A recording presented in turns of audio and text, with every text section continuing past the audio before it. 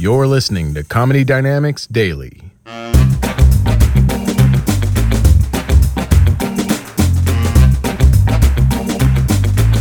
If you believe drugs don't do anything good for us, do me this favor, will you? Go home tonight, take all your albums and tapes, okay, and burn them. Because you know what? The musicians who made all that great music, real fucking high on drugs. Shit, the Beatles were so high, they let Ringo sing a couple of tunes. Tell me they weren't partying. We all live in a yellow submarine. We all live... You know how fucking high they were when they wrote that song? They had to pry Ringo off the ceiling with a rake to record that, man. Get Ringo, John. He's got a great tune. Pull him down to the mic. John, get Ringo. He's got a great song about we all live in a yellow tambourine or something. I don't know. Fuck, John, get off the seat. Oh, fuck, just bring the mics up here. We'll sing from up in the clouds. They were real high. Great music, they were high. Drugs had a positive effect. Shall I walk you through it again?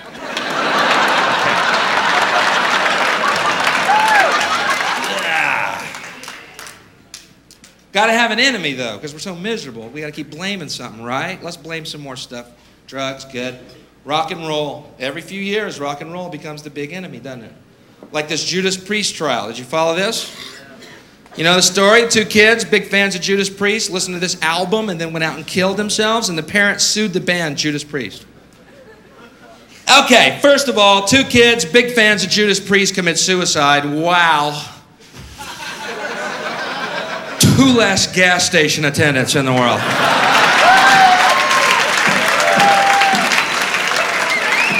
I don't want to sound cold or anything, but we didn't lose a cancer cure here. And hey, most stations are self-service now anyway, so we saved them a long, troublesome job search.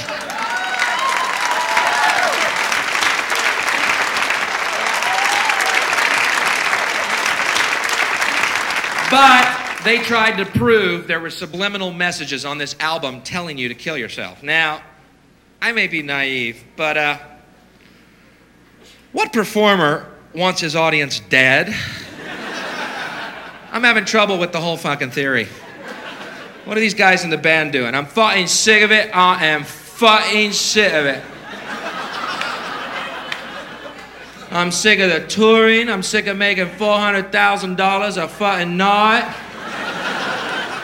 I'm sick of the free drugs, the free booze, and the groupies blowing me dawn to fucking dust.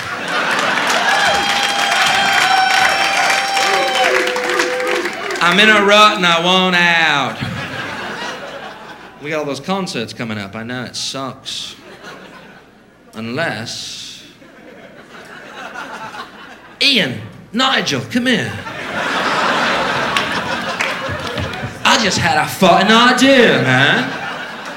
What if, Ian, let's just say, what if... Open your mind real wide now. What if we kill the fucking audience? Could I go back to my day job? I could sell shoes again. Just doesn't make a lot of sense when you talk it through. But every few years, they try and nail rock and roll. Remember this shit? You play certain rock albums backwards, there's satanic messages. Let me tell you something. If you're sitting around your house playing your albums backwards, you are Satan. You needn't look any further. And don't go ruining my stereo to prove a fucking point either. Come here, listen. Can you hear that? Listen. Hey, cut it out. That's brand new, man. What the fuck are you doing? No, shut up. Listen real close. Can you hear that? It's crystal clear. Satan is Lord. Satan is Lord. It's like he's in the room. Oh my God, you're Satan.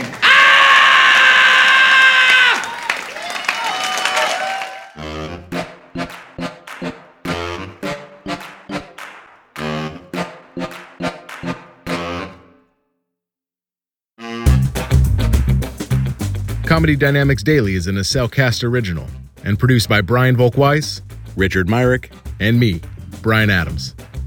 Thank you for listening.